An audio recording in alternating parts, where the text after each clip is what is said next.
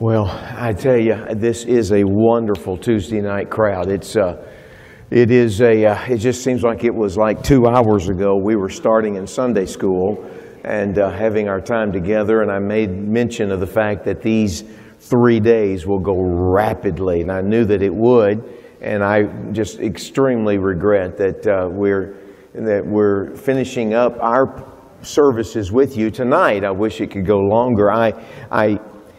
I know that you might think that I'm supposed to say this, or that it's what guest preachers are supposed to say or always say, but I feel a responsibility to make sure that what I say is both accurate and certainly sincerely from my heart. And I will just say that I am deeply appreciative of your pastor.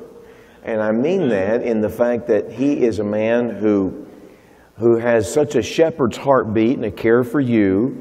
And one of the things I've always appreciated about this ministry is that you've always sought to do things with quality.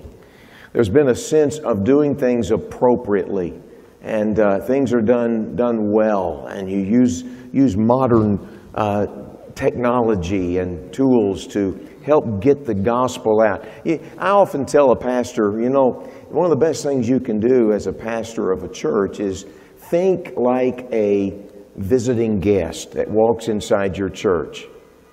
Is that your church? Is that your horn, or is it mine? Someone hit their keys, and so it's going to bother us till it goes away, isn't it? Hopefully it won't go all night long, but I don't hear anything. Do you? Anyway, as I was saying, and as I'm looking, it's just right over there. I can't tell you what, there, but taken care of, whoever it was. All right, congratulations. I say always come into your church and think like a visiting guest, because sometimes we all get used to things, seeing things as they are.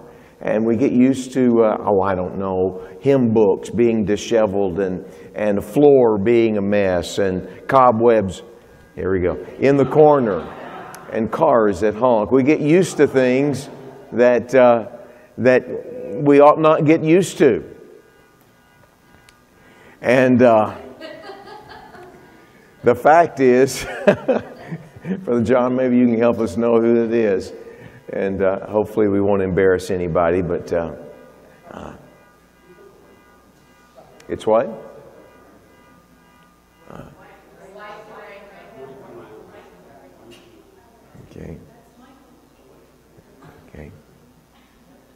Okay. Anyway.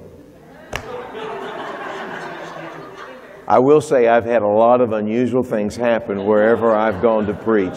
Usually it's a phone that will go off in a service, but I can't remember this ever happening. I'm sure it has before. Your church will be memorable to me for some time. I'm trying to say some gracious things up here, and I keep getting interrupted by the car. But I am deeply appreciative of Pastor Riddell. I really am. He has been very gracious and kind to me and to Lynn, and he and his wife have been more than just hosts. They've been friends, and I'm thankful for that. And I know that as a church family, sometimes you just kind of get used to things and get used to leadership and get used to people, and you ought not let that happen. Be grateful. As I travel across the country, you have certainly a church that is marked by the blessing of God upon it, the hand of God upon it. So don't forget that. I know that you don't, but it might be good for you just to be reminded of it. So I hope that you will tonight. I'm so glad that you're here. I feel like we just got started.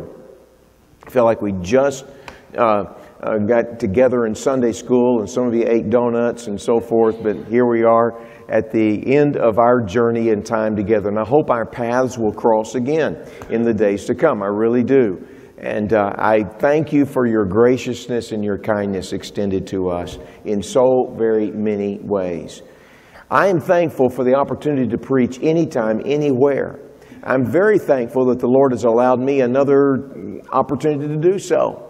The brakes came on in my life 2 years ago, And we spent a year, as I mentioned on Sunday, just battling cancer. And so I am very thankful for another opportunity to be doing what the Lord's called me to do. And I'm not ready to quit.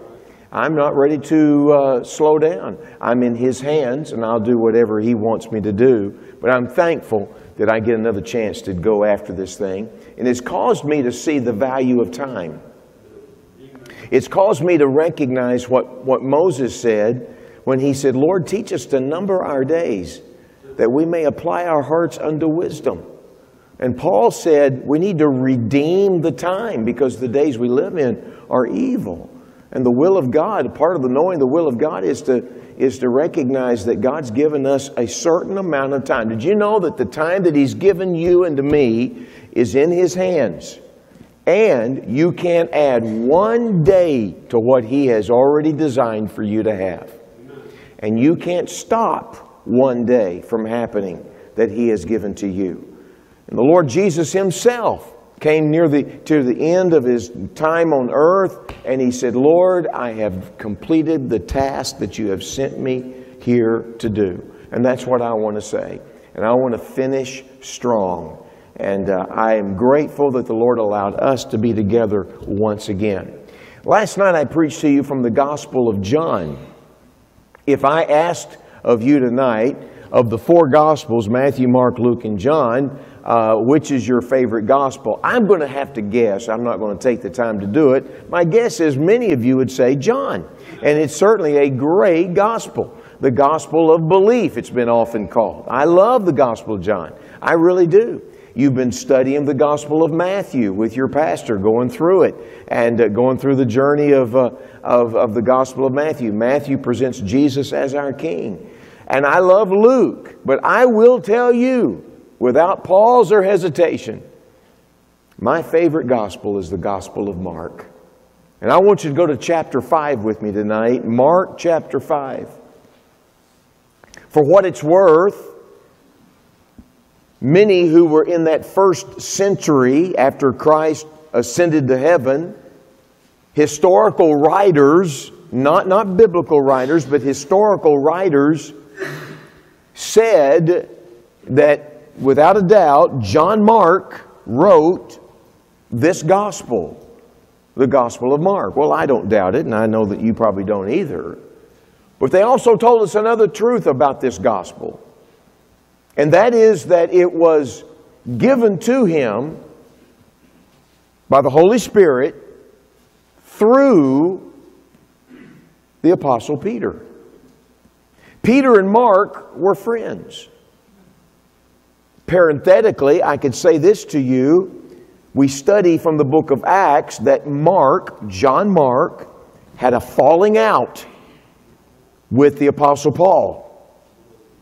Something occurred, and John Mark left the evangelistic mission team of Paul and Barnabas, and he went back home to his home in Jerusalem. To where when later on Barnabas and Paul were going to take that next journey together, Barnabas said, I'd like for us to take Mark again. And Paul said, no, he left us before. I don't want to take John Mark. And he gave up on Mark. And Barnabas said, no, we shouldn't give up on him. And Paul said, no, I'm done with Mark. And the contention was so sharp that Barnabas and Paul separated. God dictated that. And Barnabas went and got John Mark and took off with him. And Paul went off with Silas. So that's another portion of Scripture. But we also know that Peter took Mark under his spiritual mentoring wing. You see, it was as if Peter said, Mark, I know failure too. I know what it means to disappoint others, and I know what it means to fail. We looked at Peter last night.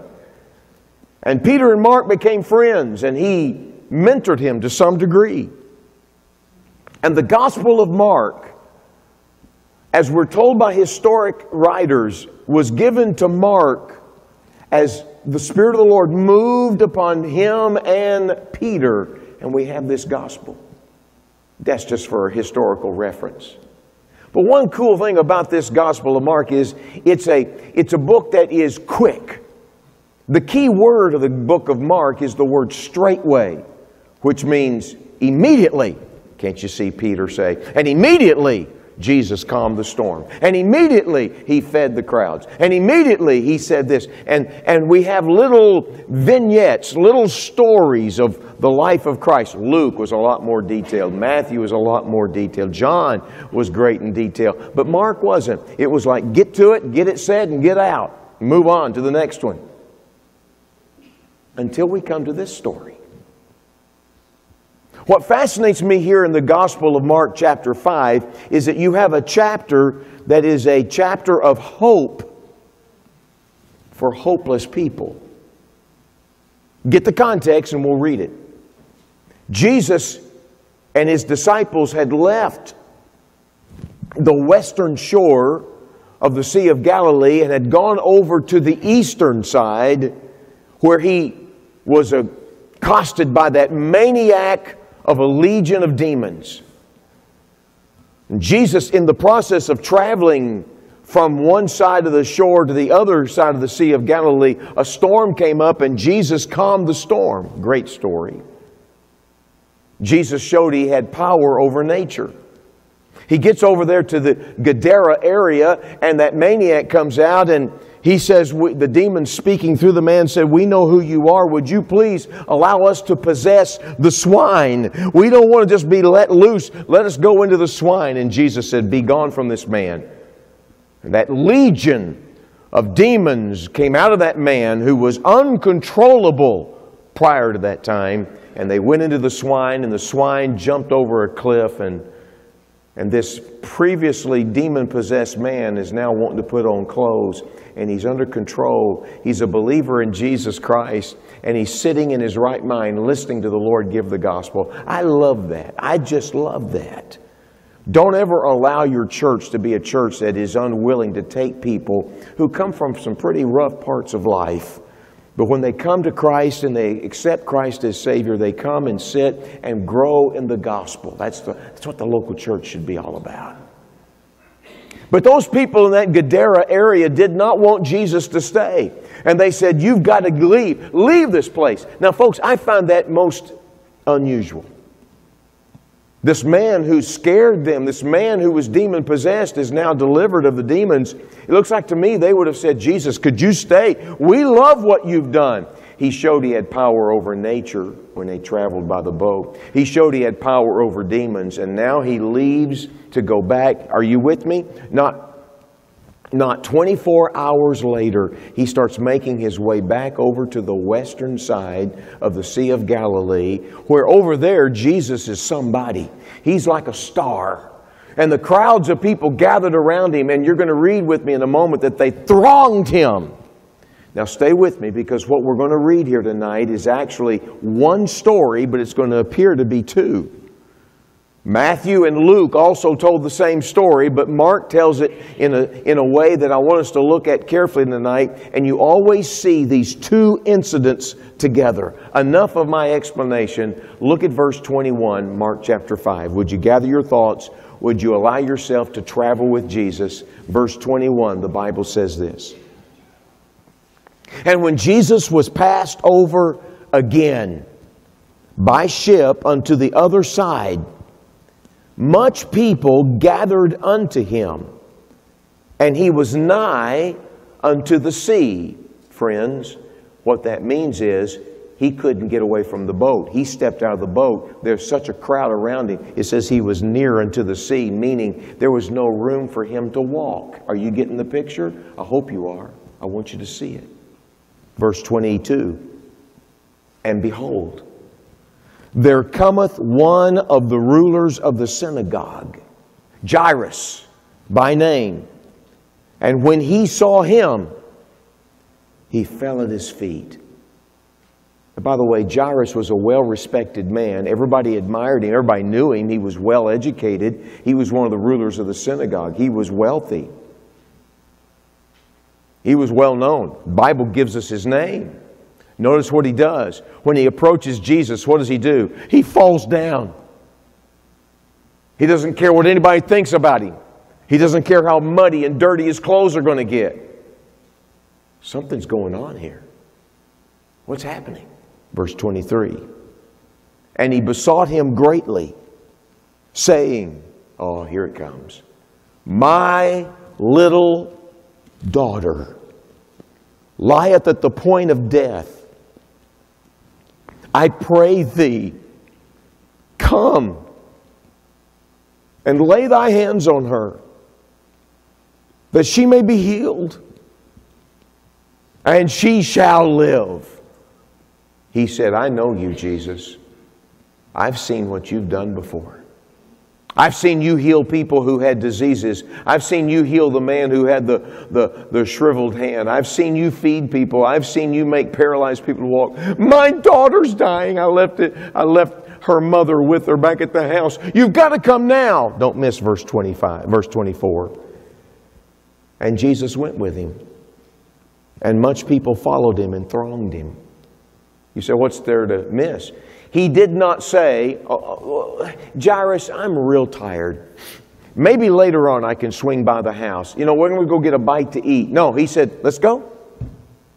Let's do it. This shows you the compassion of Christ. Now here comes the second portion of this one story, verse 25. And a certain woman, which had an issue of blood 12 years. We don't know what it is, but she's suffered with it for 12 years. Verse 26. And had suffered many things of many physicians, and had spent all that she had, and was nothing bettered, but rather grew worse. When she had heard of Jesus, came in the press, that's the crowd, behind, and touched his garment. For she said, if I may touch but his clothes, I shall be whole. And straightway, there's our key word, and straightway the fountain of her blood was dried up, and she felt in her body that she was healed of that plague. And Jesus, immediately knowing in himself that virtue had gone out of him, turned him about in the press and said, who touched my clothes? And his disciples said unto him, thou seest the multitude thronging thee, and sayest thou, who touched me? And he looked round about to see her that had done this thing. But the woman, fearing and trembling, knowing what was done in her, came and fell down before him and told him all the truth. Notice, anytime anybody got real close to Jesus, they fell down. I mean, people who really wanted to get they wanted to be near him. They worshiped him. There was no cheap, laissez-faire Christianity going on here. She fell at his face, fell at his feet, just like Jairus did. Verse 34, and he said unto her, daughter, thy faith hath made thee whole. Go in peace, and be whole of thy plague. While he yet spake, there came from the ruler of the synagogue's house certain, which said, thy daughter's dead.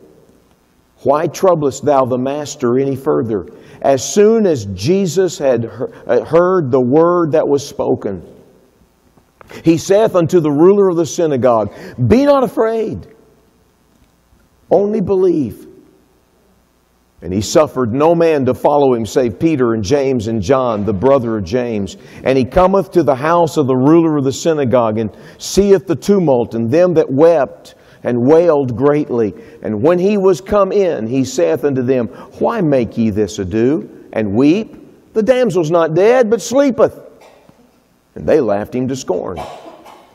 But when he had put them all out, he taketh the father and the mother of the damsel, and them that were with him, and entereth in where the damsel was lying.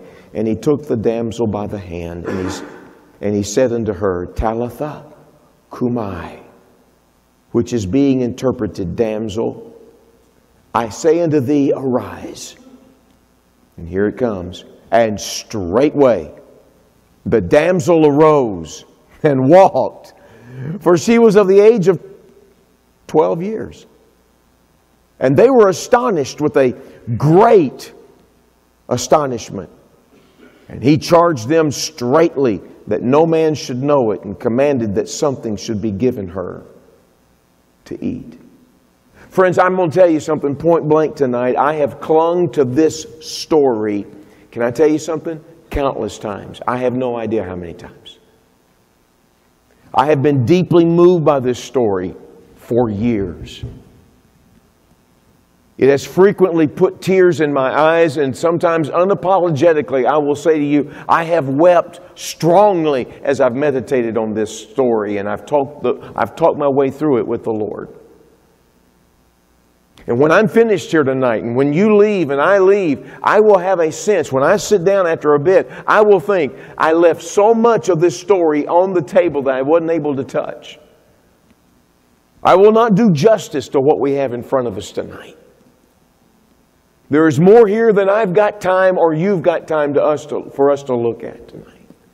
You say, preacher, I know this story. We've heard this story. I've known this story for years, and I'm sure you have. It seems like that portion of the story in the middle where the woman comes and touches his garment, probably the tassel that was hanging at the end of his robe. We've heard that portion of the story frequently. But it always is tied to the story of Jairus as well. What's it got to do with us?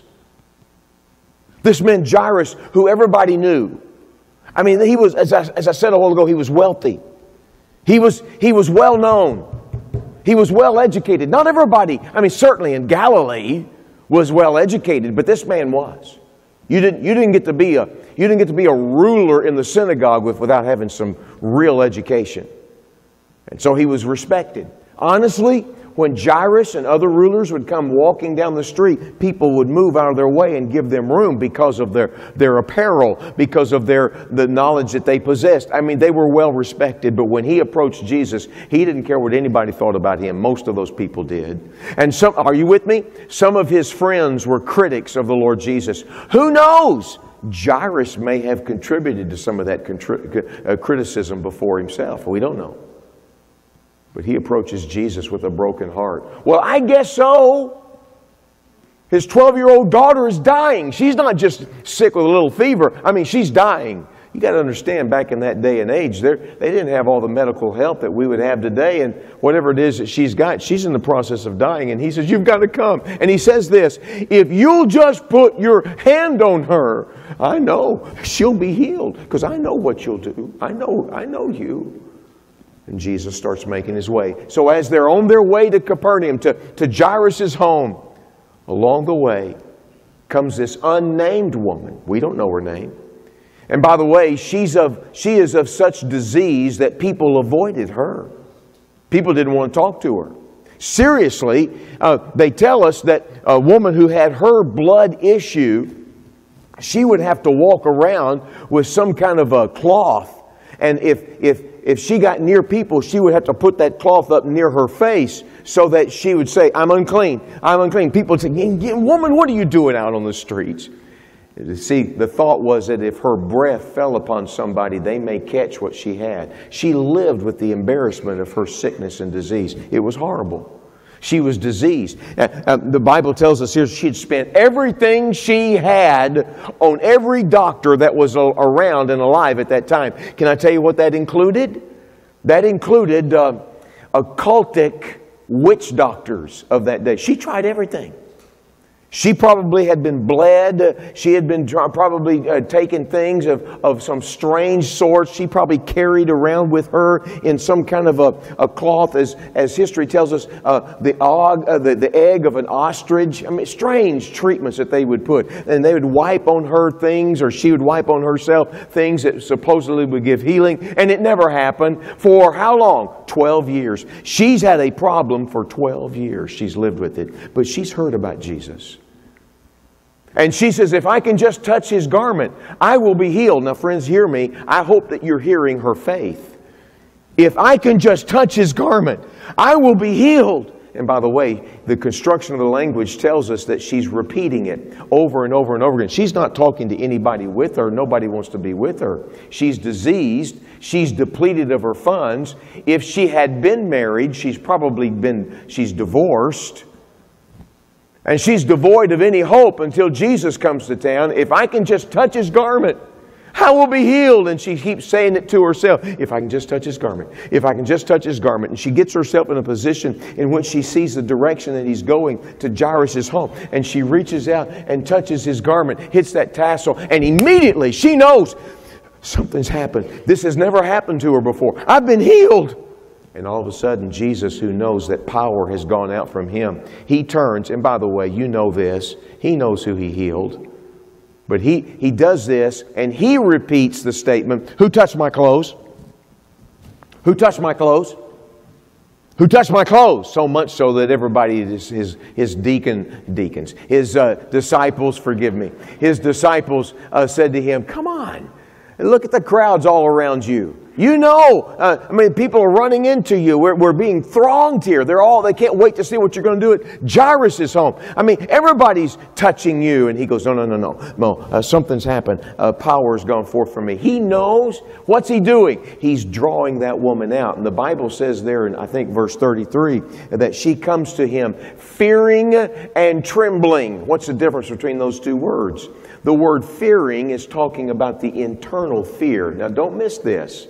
This is a holy reverence. Hear me. She knows who this man is. He's the Son of God. There's not some laissez-faire approach to the Lord. And she comes to him with a sense of holiness. What is he going to do to me? What is he going to do to me? Is he angry with me? And then the word trembling. That's the exterior. That's the literal trembling that's going on. I've been healed. It's both internal and external. And she comes and she's falling before him. And what does Jesus say? Daughter. Friends, did you know this is the only time that Jesus in the Scriptures called anybody a daughter?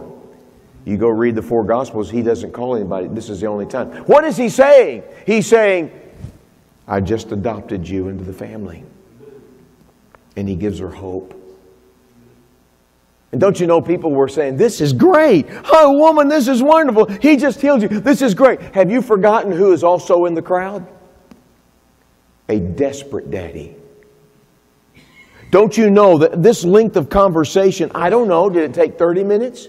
Did it take 45 minutes? This little interaction with this woman?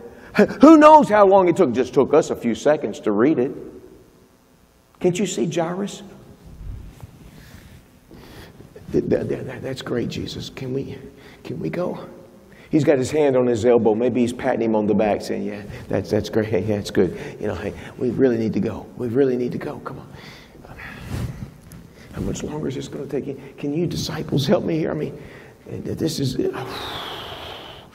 My daughter's dying. He's desperate. And that woman was desperate too. They're both desperate people. She's been desperate for 12 years. He's been desperate for in just a short length of time. But they're both desperate people. And finally, Jesus says, okay, let's go. And they turn. And the moment they turn, somebody from Jairus' home, maybe a relative, maybe a servant.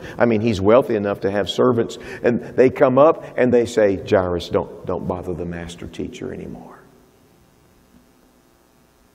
Your daughter's dead. And while the words are hanging in the air, you can almost hear them still reverberating from the man's mouth. Don't bother the teacher. Your daughter's dead. Jesus simply says, Jairus, don't be afraid. Only believe. He was saying this, keep believing. I know it sounds bad. I know you think it can't be any worse than a daughter's dead. The man hadn't even hardly had time to collapse in tears. And Jesus says, stop, don't be afraid. Only believe. Can I just get to the point tonight for sake of time?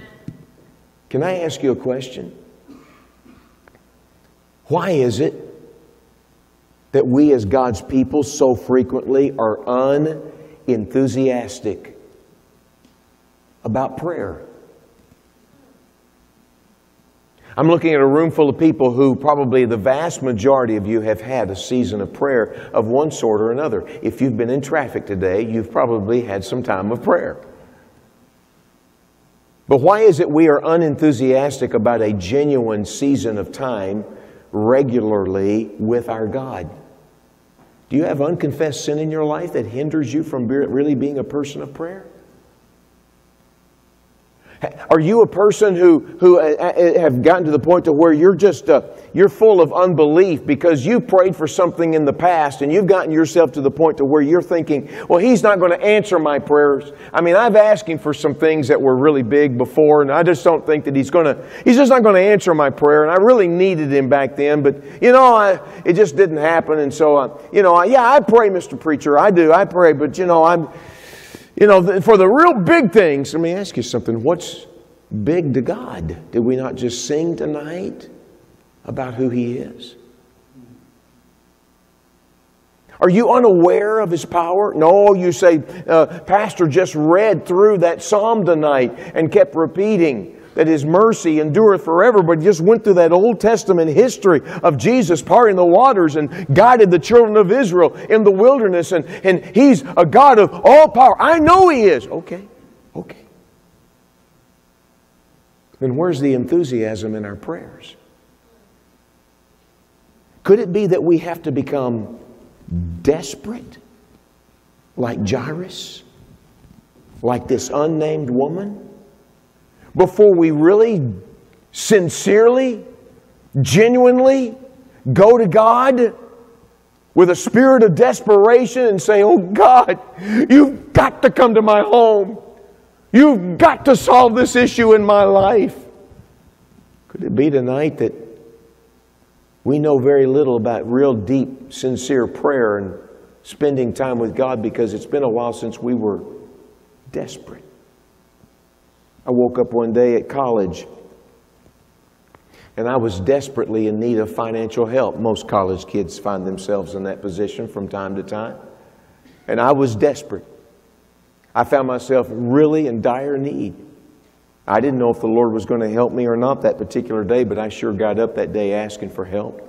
And I said, God, I need Your help today. I mean, I really need it today. God, I got up real early, started spending time with Him in prayer, and I said, Lord, I need Your help today. I read in the Bible, in the Psalms, I read where He is the owner of all the cattle on 1,000 hills. And immediately my mind went back to that little song we sang as children. He owns the cattle on 1,000 hills, the wealth in every mine. He is my Father, so they're mine as well. And I said, Lord, you just reminded me of that song and gave it to me scripturally. You're going to answer my prayer today, aren't you? This is great. You're going to supply my financial needs today. God, you're going to do it, aren't you? Did you know that entire day, can I tell you, that entire day, I had that song on my heart and I lived with a sense of expectancy. I mean, I just expected something to happen. I didn't know how. I thought maybe somebody would be walking down the hallways of school and they say, hey, Gleiser, hey, how you doing? Hey, Morris, come here. I got a wad of money here. I didn't know what to do with, and God told me to give it to you. I didn't know. Maybe that's what the Lord was going to do. He said, that's kind of far-fetched. I know, but God can do it. And I just kind of expected something. I went to my mailbox and did that small combination lock on my mailbox and opened it up looking for a letter that might have a check in there. And I went there a couple of times that day. Nothing showed up. Well, I had a job. In town. I worked at a grocery store, and I thought maybe when I go to work tonight, well, of course, this is where I get paid. Yes, of course, this is where I'm going to get some extra money. My manager's going to come up, and he's going to say, hey, we've been meaning to give you a signing bonus. We've been meaning to give you some extra. We meant to give you a raise in pay months ago, and we have failed to do so, and so we put it all together on a check. Hey, here it is, and I figured it would just be a sizable amount that would meet that need that I needed to have my financial needs met. And so that night I was so excited about going to work. I went to work. I couldn't wait to see what he was going to supply. And I waited around. I kept working, and I was stocking some shelves, and I saw my manager walking down the aisle, and I said, hot dog, here it comes. He came and he stood right behind me, and I said, oh my. Be still, my heart. Here it comes. And he said, Morris? I jumped up and I said, yes, sir. He said, let's move the sugar down over here, down this way. And he said, we'll put the flour and cornstarch right here. And I said, yes, sir, I'll get right on that. Anything else? And he said, no, that should do it. And I'm thinking, Lord, remind him. Remind him of that big wad of money in his pocket or that check in his pocket or something. And he turned and walked around and nothing happened. That night I left to go back to school, and for some odd reason I decided, not odd to me, I decided to do something I never did before. I said goodbye to the managers that night, assistant manager. I never said goodbye, but I wanted them to know I'm leaving. If you were going to do something, now's the time. And I looked up at them up there in their little booth working, and I said, hey guys, I'm going to head on back to school, and it's time for me to get on back, so I'm leaving right now. Checking out right now, okay? And they looked at me like, okay. We'll see you next time. I said, Lord, remind them. It's getting late. I thought it was going to happen today. I went outside and walked slowly to my car. I thought they'd come running out. Morris, open your trunk. We forgot to put all this money here. We'll dump it in your... It didn't happen. I started driving back to school, and I said, Lord, I'm just so discouraged. You been there? I said, Lord, I really thought, I've been living with faith all day today. Expectancy. Lord, I thought you were going to bring it today. And then I remembered, wait a minute, I did ask for it to happen before this day was out. I looked at the clock and I said, Lord, in 45 minutes I've got to be in bed, put my head on my pillow. And I said, so we got 45 minutes. I said, Lord, would you please allow something to happen before I go to bed tonight? That's what I've been asking for. I started singing, He Owns the Cattle on 1,000 Hills. I pulled up to school, got out of my car, checked in, and started going up to my room. It was on the 3rd floor of the dorm. Walked up the stairs, and as I started walking, as I rounded the corner from the staircase, my roommate was walking down the hall. He was pacing, and he saw me. He said, there you are. He said, where have you been? I said, I've been at work. Why? He said, well, come here. So we walked down the hall, and we went to my room and his room, and he said, look, our door was closed, and up there on the door was a business-size envelope, had my name written on it. It looked like it had been written with somebody's handwriting, written with the opposite hand that they normally used, so that I would not be able to decipher who it may have come from. And my roommate said, that's been on the door all night tonight. And he says, it's killing me to see what's in that envelope. He said, would you hurry up and open it? I said, you're about to lose your mind. He said, I know it. I said, I'll just wait till the morning. What do you say? And he said, no! He said, you got to open it tonight. Well, what he didn't know was I was dying to open it as well. So I took it in the room and I opened it up. I don't remember how much was in that envelope. But there was no note and there was no letter, but there was a handful of bills inside that envelope. And I still don't know to this day who gave it to me. And I learned something that day. On that day, the Lord just told me, keep believing. Amen. Do you live ever with a spirit of expectancy because of what you prayed for? First of all, do you have a regular scheduled time where you get away from the phone, you get away from the computer, you get away from business, you get away from the family, you get away from breakfast, and you just say, Lord, it's time for me just to spend some quality time with you. You say, Morris, if you only knew my schedule. I would suppose that most of us in this room know what it is to be overly busy. Do you know what it is to spend quality, good time with your Lord? Let me ask this. Do you ever irritate the devil because of your prayer life? It's as if the devil says, go ahead, Open Bible Baptist Church. Go ahead, child of God there at that church. Go ahead, trust in your personality. Go ahead, trust in your education. Go ahead. Trust in your creative juices. Go ahead and trust your intelligence. Go ahead and trust your curriculum guides that you use to help choose or to teach other groups of people. Go ahead. Go ahead and trust in your family background and heritage. Go ahead. It's like the devil says, go ahead, trust all that, but please don't get serious about prayer. Because when God's people get serious about asking God to do what only He can do, there's no stopping the almighty power of God. When you and I pray, friends, don't miss this. We are calling on Almighty God to give all of His attention, to give His attention to one person or to one circumstance or one situation, and to divinely change whatever need that is on our heart. You say, Morris, you act like we're supposed to go to God and snap our fingers and clap our hands and say, God, I need you. Jump on this. And we have a financial need, and we have this physical need, and we have this religious, spiritual need, and we have this ministry need, and we have this. No, friends, don't forget these two people both bowed before the Lord. There's no room for irreverence in this. But you can't miss the fact that both these people were desperate. Number one, can you just notice with me here? I want you to see the wideness of God's mercy. You say, what? Notice the wideness of God's mercy. So come to Him believing. What do you have here? You have a man who everybody knew. Everybody respected. He was held in high regard. He was a man who was, again, well-educated, wealthy. He was a well-known individual. Okay? We got his name. And you've got a woman who's unknown, who everybody avoided, kept their children away from her, and she was a woman who was in many cases despised. And both of them needed His help. Hang on. This man's problem is recent. Listen, Jesus has only been gone about 24 hours or less. So the daughter has gotten sick to the point of death real quickly. This is a recent problem. This woman, she's been ill for 12 years. Okay, question. To whom did Jesus show the greatest care, the greatest concern, the greatest compassion, the greatest mercy? To whom did He show the greatest care? Be careful. To whom? He showed it to both of them equally. Why?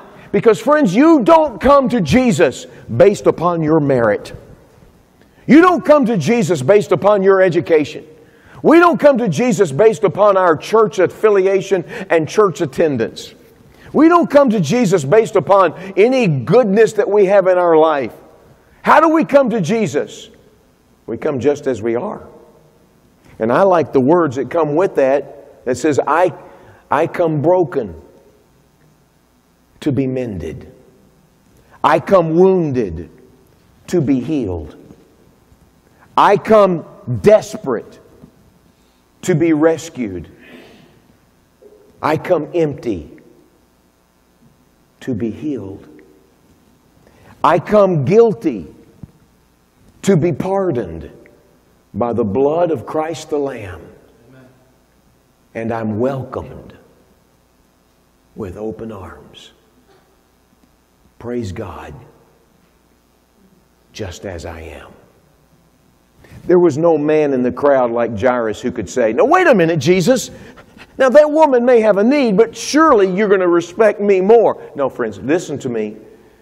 You may sit here tonight and you say, "Brother Morris, I don't have the education that a lot of people in this building have. Or I don't have the church background that a lot of people here have. If you only knew the home that I grew up in. If you only knew the baggage of my life. If you only knew the junk that I've done in my past. Morris, if you only knew the things I did when I was in the military. If you only knew what I did in my first marriage. If you only knew I don't deserve God hearing my prayers." No, of course not. Absolutely not. When are you and I going to ever realize that's the greatness of our God? And that is the magnificence of His mercy. When are we going to see the grandeur of His grace? We come just as we are, broken, wounded, desperate. I need your help. You say, "Preacher, I know all that." Then why don't we live that way? You see, both these people recognized the Lord's nature. Are you with me? They recognized His nature. What was His nature? He was caring. Jairus knew, if I can approach him, he'll come to my home. They knew. She knew. He's compassionate. And they knew he was capable. They knew that there was nothing that Jesus could not do. So they came to Him. They recognized His nature. I came home from a ministry trip from Hershey, Pennsylvania. You fill in the blanks with what I came home with, all right? There were people there in that church who worked at the factory. And it's got to be the sweetest smelling city in America, I'm telling you. But I was given a great deal of chocolate that week. And I had some of it still left over. Not a lot, but some. And as I drove home, I went home and I had some grandkids there to greet me. And it was fun. I just loved it. It was great. And after all the fun and the loving and the tackling and everything went on, I looked at my grandson, Drew, and I said, "Hey, Drew!" I said, "I got some candy." I said, "Would you rather have a Reese's Peanut Butter Cup or would you rather have a Snickers?" And he said, "Papa, I really like Reese's Peanut Butter Cup." I said, "Well, here, take it. Take it." I said to his older sister, Karis, I said, "Karis, which do you like? Do you like Reese's Peanut Butter Cup or Snickers?" She said, "Papa, I don't really like Reese's Peanut Butter Cup." I said, "Do you like Snickers?" She said, "I do." I said, "Well, here, take that." I looked at the baby who was about 4. You just got to know that little girl, little munchkin. Her name's Amberly. I call her Ambers. I said, "Ambers, which do you like? Do you want Reese's Peanut Butter Cup or do you want Snickers?" That little girl looked up at me and she said, "Both. That's what I want." And guess what she got? She got them both. She could have had the keys to the car if she'd asked for it. I'm telling you, the girl owns me. My point to you tonight is this. She knew who she was talking to. That's my papa. Why stop with just one? I want them both. Are you listening to me tonight? When you go to the Lord Jesus, do you recognize His nature? You say, "Well, you just don't talk to God and say, 'I want candy.'" Listen to me. These people were desperate in their needs, and they came to Him with a desire for healing and help. And they were in dire, desperate straits. And they said, "Would you please come? Would you please heal?" And they recognized His nature. She said, "If I may but touch His clothes." You see it there in verse 28. If I may but touch His clothes. If I can just touch His clothes. If I can just touch His clothes. What did Jairus say? "If you'll just put your hand on my daughter, she shall be healed." They recognized His nature. So what did they do? They requested with nerve. They were bold. I don't know about you, but sometimes I go to the Lord in prayer and I say, "Lord, Lord, I don't know what you want to do about this, but I really have a burden on my heart." And I've been guilty to say, "Lord, this is big. And Lord, I know I've asked for so much and I'm just not real sure." And I sometimes wonder if the Lord looks at me and He says, "I'm your Father. Ask.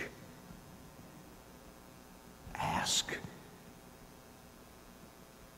I want to hear the cry of your heart." Hannah went inside the temple and she was desperate for a baby boy. She prayed. God gave her prayer. The servant of Abraham sat by the well and he said, "I got to find a bride for my master's son. I'm desperate. Oh, father of my father Abraham, God, would you please show me what to do? I'm in a strange country with strange people. I don't know what to do." And up walked Rebekah. And God answered his desperate plea. Jonah got desperate in the belly of a giant fish. Go figure. Wouldn't you? I mean, he's down in the belly of this giant fish and he says, "Oh God, give me another chance. Please." He was desperate. And the church gathered in Acts chapter 12 because their friend Peter, who was imprisoned, and they were fearful that he'd have his head removed, and they prayed. They were desperate. They were going to pray all night long if need be. "Please, God, deliver Peter from prison." This ought to encourage your heart. At midnight, somebody was knocking at the door, and not one person in the prayer meeting said, "It's Peter! He's out of prison." They sent a little servant girl, Rhoda, to go answer the door, and she went and answered the door. And she said, "Who is it?" And she heard the name on the other side. "It's Peter. I'm out of prison." And she comes back and she says, "Stop the prayer meeting. It's Peter at the door." And they said, "You've lost your mind. You're crazy." Can you imagine what her parents thought? They were so embarrassed. They said, "Folks, we're sorry. She just got her braces tightened and she's not thinking straight, you know. She's high on Mountain Dew or something. I mean, we just don't know. We're just, Rhoda, you're embarrassing us." And finally they went over and opened the door. They were desperate. "Oh God, get Peter out of prison." And there he stood at the door. When was the last time God did something in your life that just absolutely took your breath away? Do you find yourself ever praying for something that honestly appears to be something that only God can do? Are you hearing me? People carry a little plaque in their home, and sometimes they'll put a sticker on their car, and I don't have any problem with it, but it says, "Prayer changes things." I don't have a problem with that, but I like what Donald Gray Barnhouse said many years ago. He said, "Prayer changes nothing. It's God that changes things." And he said, sometimes we so focus on our technique and our method and our choice of words, when what we really need to do is meditate on the bigness and the greatness of our God. These two people recognized His nature, so they requested with nerve. Okay. You sit here tonight, your bills are paid, your health is good. Okay. Your kid's passing geometry finally. Okay. You got a good retirement plan going. Fine, wonderful. And so your prayer life has become some kind of a mechanical, anemic, robotical set of words. Oh God, I pray that you'll bless the church and help our pastor and take care of those missionaries and help us as we drive and forgive us of our many sins. Boy, I don't know what else to pray. And it's going to have to take something desperate before we learn what it is to say, "Oh God, I need you." Is there a relationship that needs healing? Is there a burden that needs to be lifted? Is there a sickness that needs to be healed? Is there a circumstance that needs to be changed? Number one, you see the wideness of His mercy, so come to Him believing. And finally, you see the wonder of His might. So keep believing. In this story, we not only see the wideness of His mercy, so you can come to Him and believe. You see the wonder of His might. I'm talking about His power. Look, folks, He just raised a daughter, this girl from the dead. By the way, I think He probably knew her. He lived in Capernaum. It was His home. He says to her gingerly and gently, "Talitha cumi," little dove. Little dove. Might have been a nickname. He might have given her that nickname. I don't know, probably a family nickname. Little dove, I say unto you, arise. Son, I'm telling you, there's some power in those words. Did you not see the power of this woman who was immediately healed by simply touching His garment? You see in this story, I know you know it. I know it, but if you had been there that day, you wouldn't be sitting here tonight going, "Yeah, I know that story. Yeah, I've heard it before. Mm-hmm. Yeah, that's good. What do y'all want to do on the way home?" Yeah. You see the wonder of His might. So what do? Keep believing. Jesus said to Jairus, "Jairus, I know the words that just were expressed were that she's dead. But don't be afraid. Keep believing." Is there someone you don't pray for anymore? Is there some situation that you have stopped praying about? Is there a hardship, a relationship, a health issue? Is there a job situation, an employment matter? Is there something going on in your world? And I'm not playing on your emotions. I'm just the messenger boy. I'm telling you, you see the incredible power that Jesus demonstrates here. So what should we do with that? Keep believing. Whatever it is that you've been praying for and you've gotten discouraged and you've been fearful, let me tell you something. We become so fearful God's not hearing my prayer. So what do? We quit praying. We get full of doubt. So what do? We quit praying. We get distraught and discouraged. So what do? We pray, but we don't keep believing. Jesus says here, you just saw what I did over here, so keep believing. Jairus, don't get discouraged.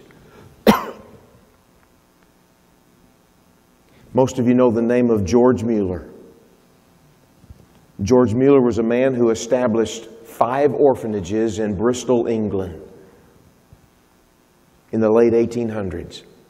What I love about old George Mueller is that he was a man who was completely dependent upon the Lord. Those orphanages that he led were literally built by God because of George Mueller's prayer life. It was kept afloat because of George's prayer life.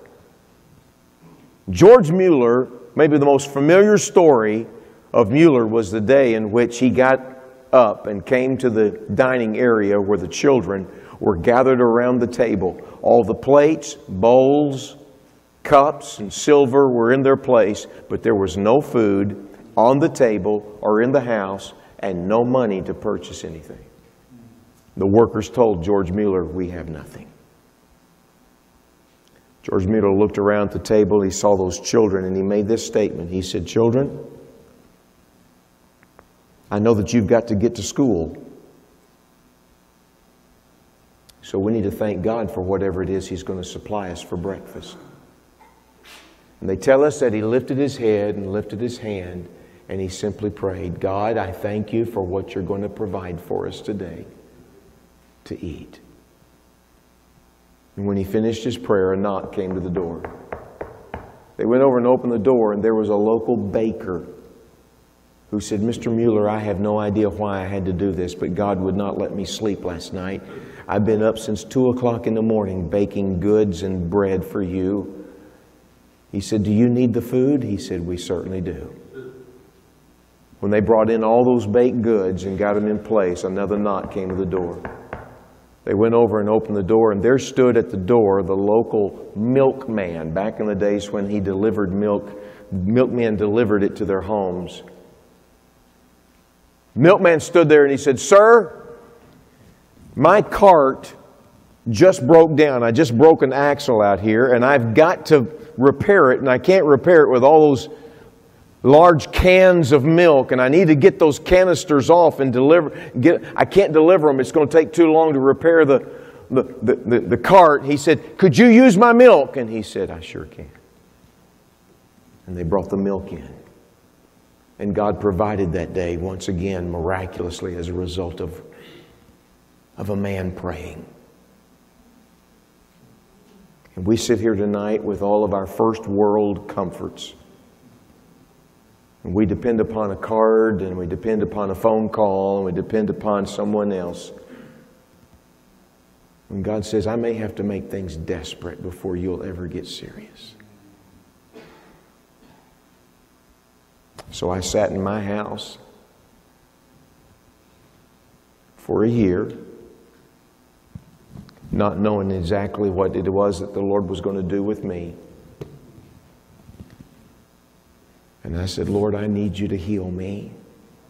I want you to. And I have friends that are with you in heaven that you did not heal, and you may not want to heal me. But I'm asking. I'm desperate." And there were times when it flooded all over me. And the flood was a flood of joy, and at times a flood of some type of fear. And there was pain and confusion. And my companion of life and I, Lynn and I, learned what it was like to call out to the Lord and say, "God, we're desperate. We need you to heal me." And by God's divine goodness in my life, He brought healing. You say, "Well, that could change." Of course it could. I repeat, we're in His hands. But all I'm saying to you tonight, dear friend, is simply this. We need to recognize the wonder of His might and keep on believing. And recognize the wideness of His mercy and come believing. And I don't know what it is that's on your heart tonight that maybe you're concerned about. But my prayer is that you will take a long look at your prayer life. Are you with me? And recognize that there are things to pray over. Would you bow your head with me? Satan doesn't want us to hear these truths tonight. Satan wants you to do anything but learn about the great power of God. You say, "Morris, I already know about His power." I'm sure you do. And I have no idea if you're going through something right now or if you will be going through something in the future. I have no idea. Spurgeon used to say, Charles Spurgeon used to say, every child of God has just come out of a storm, or they're in the midst of a storm, or they're about to enter a storm. And it could be that tonight what you're hearing is just simply Bible facts, that's all. But in some cases tonight it may be that you need to hear the truth. That in your own personal life you need to see God break through and do what only He can do. With your heads bowed, would you just simply stand with me? I'm not going to ask for a show of hands. Let's just stand tonight. It could be that you need to take some time with your Lord in just a few moments and find a place to kneel and say, Dear God, I want to see your power in my life. It could be that tonight there's something that the Lord placed upon your heart that you have stopped praying about, or you have stopped seeking Him with desperation and fervency, and tonight you sense the need to do so. It could be tonight that what you've heard is simply something that you're going to need in the days to come. You can have a seat to pray, you can get on your knees and pray, but tonight I would encourage you, if the Lord has laid something on your heart you need to seek Him about, I'm going to ask you to take some time with Him. Father, finish this service as only you can. I pray that you'll take the stumbling, stuttering words that we've communicated this message tonight with and help us as your people to recognize what you're trying to say. Lord, I didn't do justice to this story, I know. I've seen it in my heart, I've seen it in my mind countless times. I wish I could have been there to see it happen. But Lord, this is the day in which we live, and we need to see you move in our ministries. We need to see you move in our marriages. We need to see you move with our children. We need to see you move in our homes. We need to see you move in our lives. Encourage your people tonight to seek your face with a spirit of expectancy and desperation. We ask it in your wonderful name. Heads are bowed. Would you find that place to pray right now as the music begins?